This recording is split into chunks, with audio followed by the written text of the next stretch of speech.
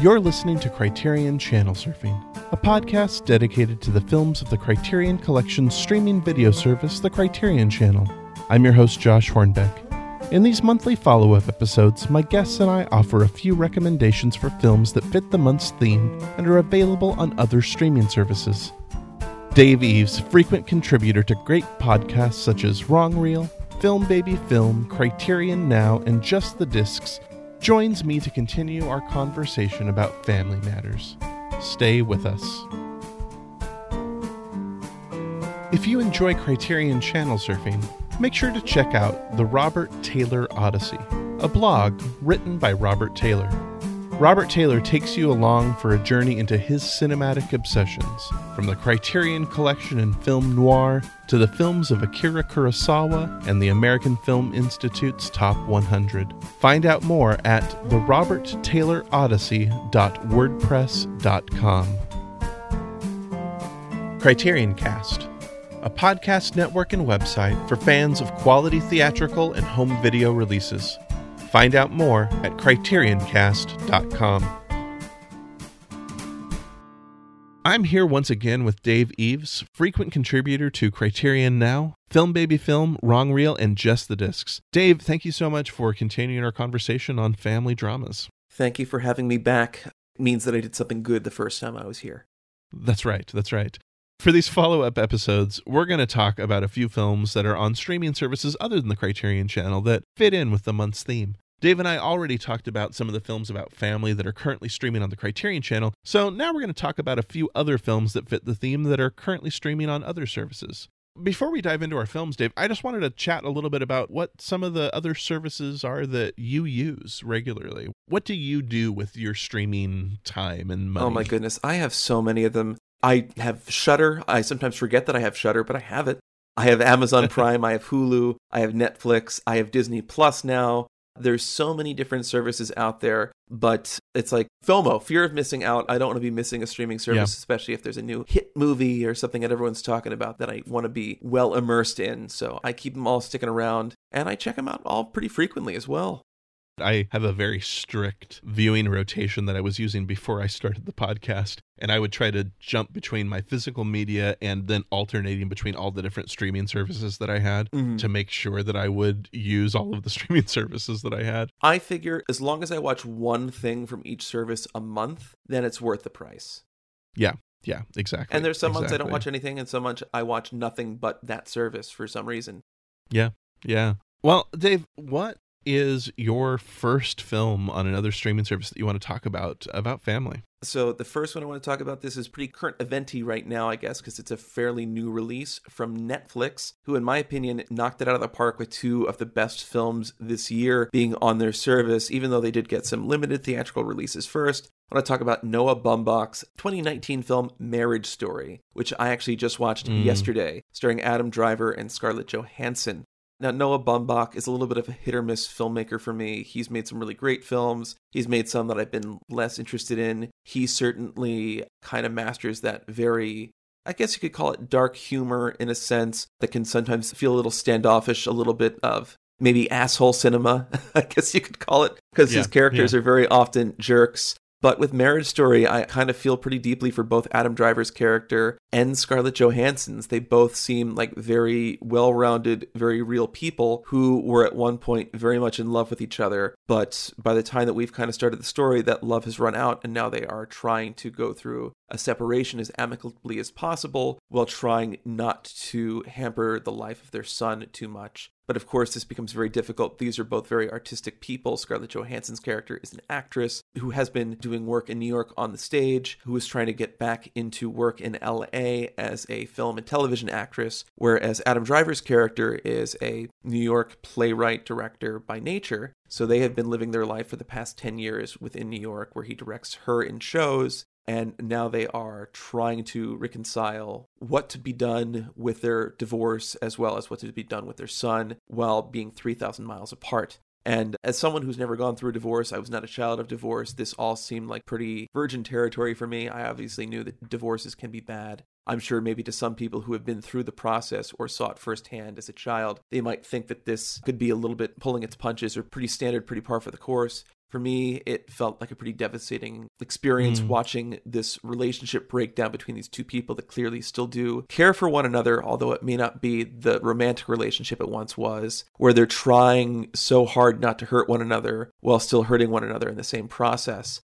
Definitely, in my opinion, feels Bergman-esque in times. There are a lot of references to his divorce story, Scenes from a Marriage, which is equally, if probably not more devastating in itself, but this definitely follows on its coattails very well. It's a worthy follow-up, worthy double feature. And of course, a big theme within Noah Baumbach's work is jealousy. I can't help but think that there's some aspect of this that might be pulled from the fact that his partner Greta Gerwig saw such great success with Lady Bird just a few years ago. I kind of see a little bit of a through line there, although I'm sure a big piece of this comes from his own divorce from Jennifer Jason Leigh, because Noah Baumbach and Jennifer Jason Leigh were married. They did go through a divorce. I know a lot of the actors brought their own experiences to it. Scarlett Johansson was going through one at the time of filming. I believe she's been divorced twice. Laura Dern, who plays her attorney, had also gone through a divorce, and I believe they had both used the same divorce attorney, which they used as a basis for her own character. So there's a lot of raw emotional power being brought to this from each of the performers in the actual story itself. And I know that by the time they had cast, the story itself had not been fully solidified. The screenplay was still kind of in process and work. So you can tell that this is very emotionally raw for everyone.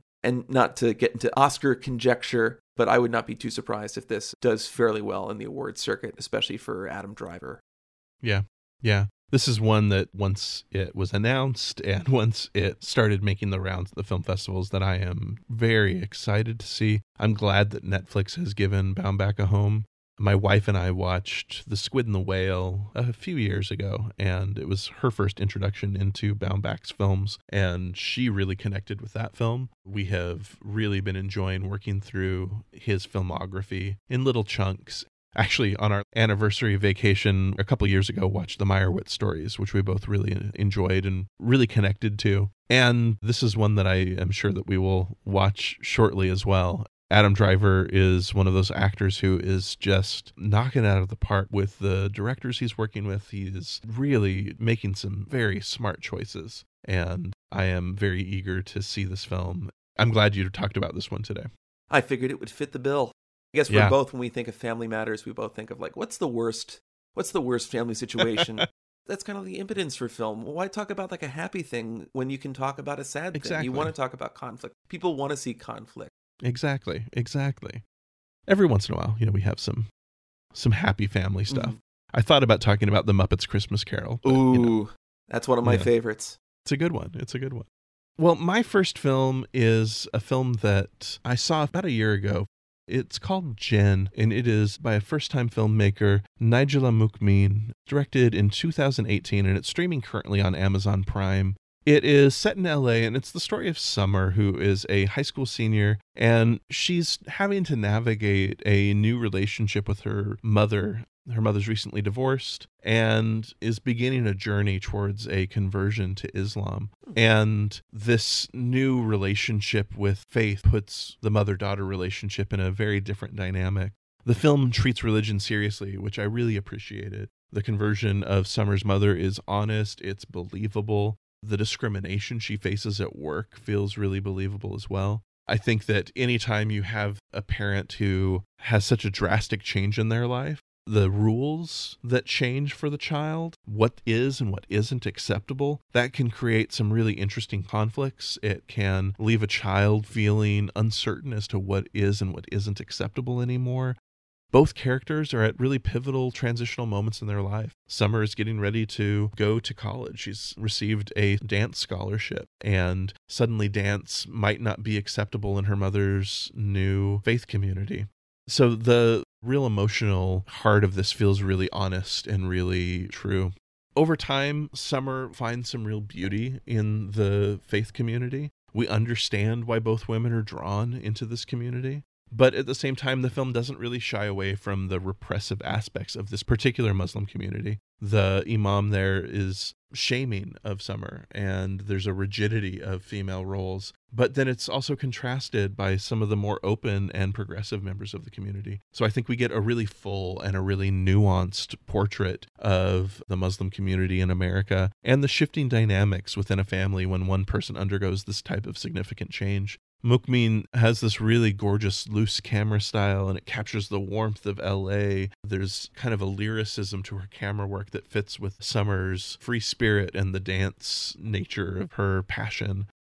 It's one of 3 films recently which explore young women in Muslim communities who are wrestling with familial expectations. There was Ava, which is an Iranian film directed by Sadaf Farugi, which is streaming on Amazon Prime, and Hala, which is directed by Minal Beg, which is streaming on Apple TV+. And all 3 are directed by female filmmakers. All 3 are really compelling and really interesting looks at the ways in which young women are navigating their roles in these patriarchal societies, and I would just highly recommend all 3 of these films.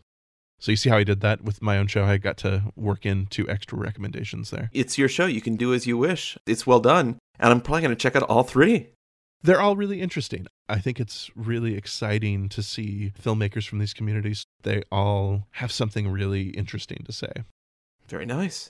Dave, let's talk a little bit about film number 2. I'm excited for this one. Yes, I figured you would. Since we are talking about some darker films about family matters, I wanted to kind of keep that through line through. Yeah. I mean, what darker situation can you think of than a child being left on their own during this time of year where you want to have the warmth of your family around you, a child trying to fend for themselves, and to make matters worse, they're being pursued by 2 criminals that have nothing but the worst intentions for the child.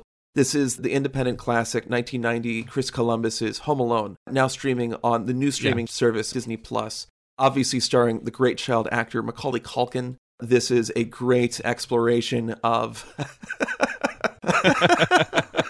That was good. I was impressed by that. I tried to see how far I could go before I broke character there. But no, it's a great exploration of a child who feels like the black sheep within his family, gets blamed for everything going on until he makes that fateful wish that I wish my family would just disappear. And through happenstance and coincidence, gets just that when they accidentally leave for vacation without him.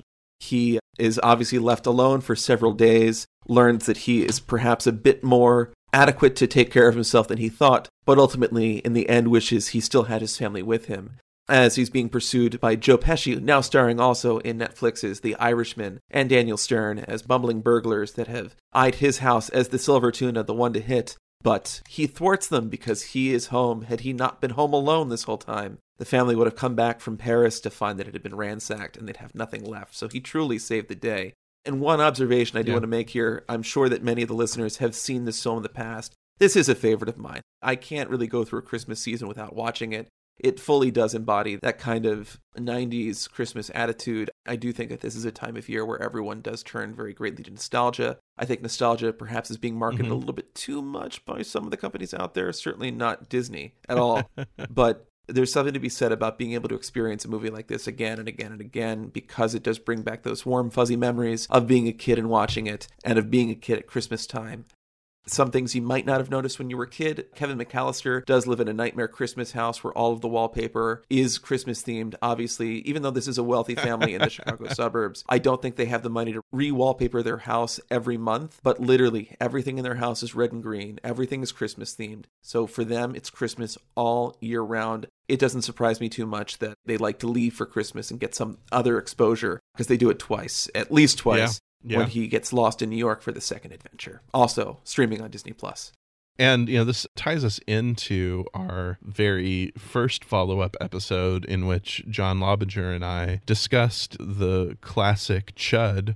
The famous out-of-print Criterion. Yes. And the fact that also featured John Hurd and Daniel Stern, and we believe is maybe part of a Home Alone expanded universe. Oh! Maybe as a prequel to Home Alone. Now, I want to try to create a fan theory that ties Joe Pesci's character from Home Alone to Joe Pesci's character from The Irishman. Now, I think that would be a good theory. I don't know if you have seen the horror film from a few years ago called You're Next. I have. I like to think of You're Next as an adult version of Home Alone, where many of the same things that Kevin McAllister does to prevent the intruders from getting into the home, the female protagonist of You're Next uses, but to much more devastating effect. Yes. I enjoy that quite a bit, actually. Yes. Home Alone is fun. I remember seeing that in theaters as a kid, and it's a delightful film. It really is. Well, my second film, in keeping with my dark, melancholy spirit, is not a delightful film. It's good. It's very good. It is Denis Do's Funan, released this year, and it is now streaming on Hoopla, which is one of the library streaming services like Canopy.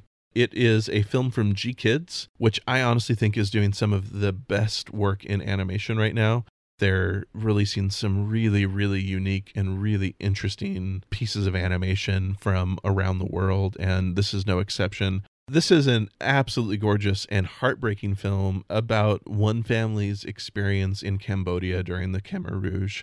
It follows Chu, a woman who we're going to follow through much of the film, and she's separated from her son and grandmother as the family is forcibly evacuated and sent from labor camp to labor camp at the beginning of the Khmer Rouge. With each move, we lose more family members, whether it's due to malnutrition, sickness, execution. Each loss gets harder and harder for us as the audience to bear.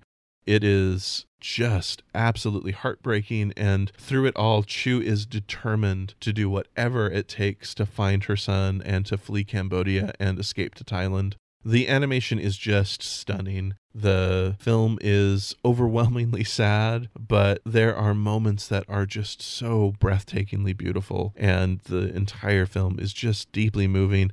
I happened to be traveling for work and was in Portland, Oregon at the same time as the Portland International Film Festival, and this just happened to be playing, and I decided to go see it, and I am so glad I did. It was one of those happy coincidences, and I was just blown away and moved to tears. Denis Do, the director, he based this film on a combination of research into the Khmer Rouge and the memories of his own mother.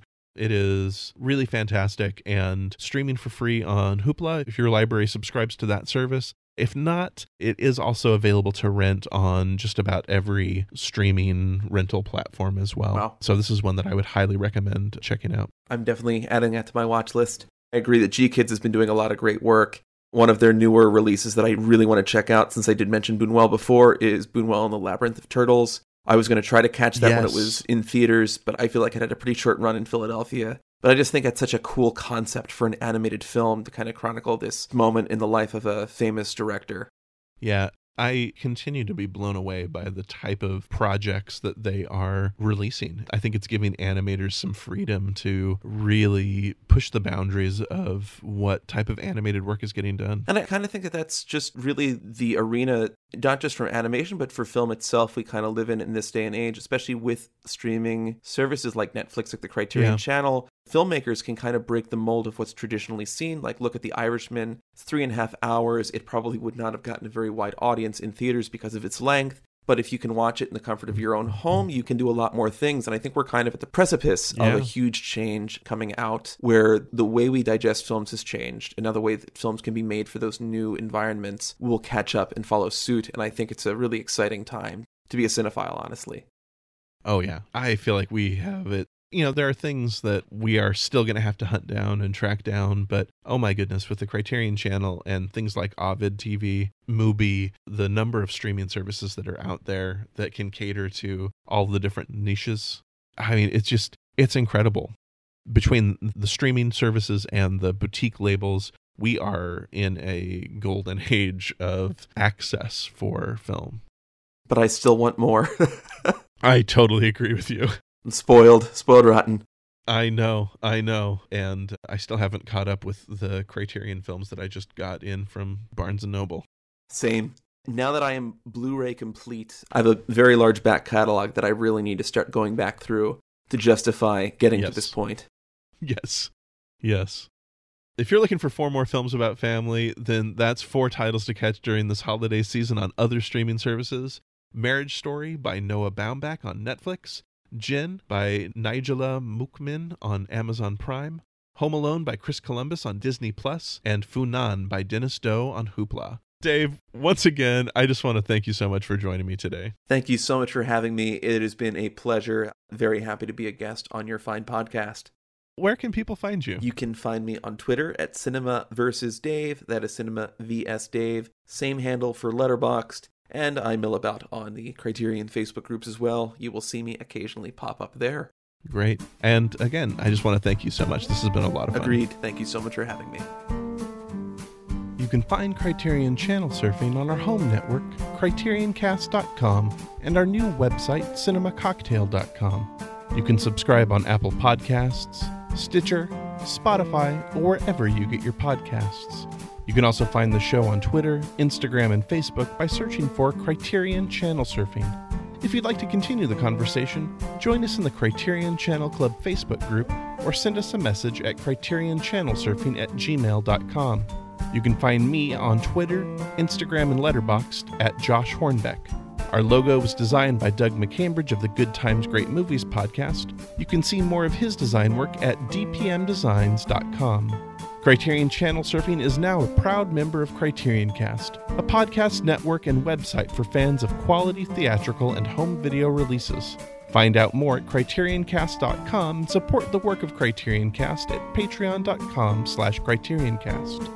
Criterion Channel Surfing is listener supported, so please consider donating to the show at patreon.com/Josh Hornbeck. For just $5 a month, you get early access to all regular and bonus episodes of the show, and for $10 a month, you'll have the chance to give my guest and I a film to discuss in a special Patreon-only bonus episode. We'd like to thank all of our generous Patreon supporters. I really appreciate all of your support. Next month on the Criterion Channel Surfing podcast, my guest and I will sit down to discuss police stories. Stories of crime and justice to kick off the new year. I hope you'll join us. Thanks for listening.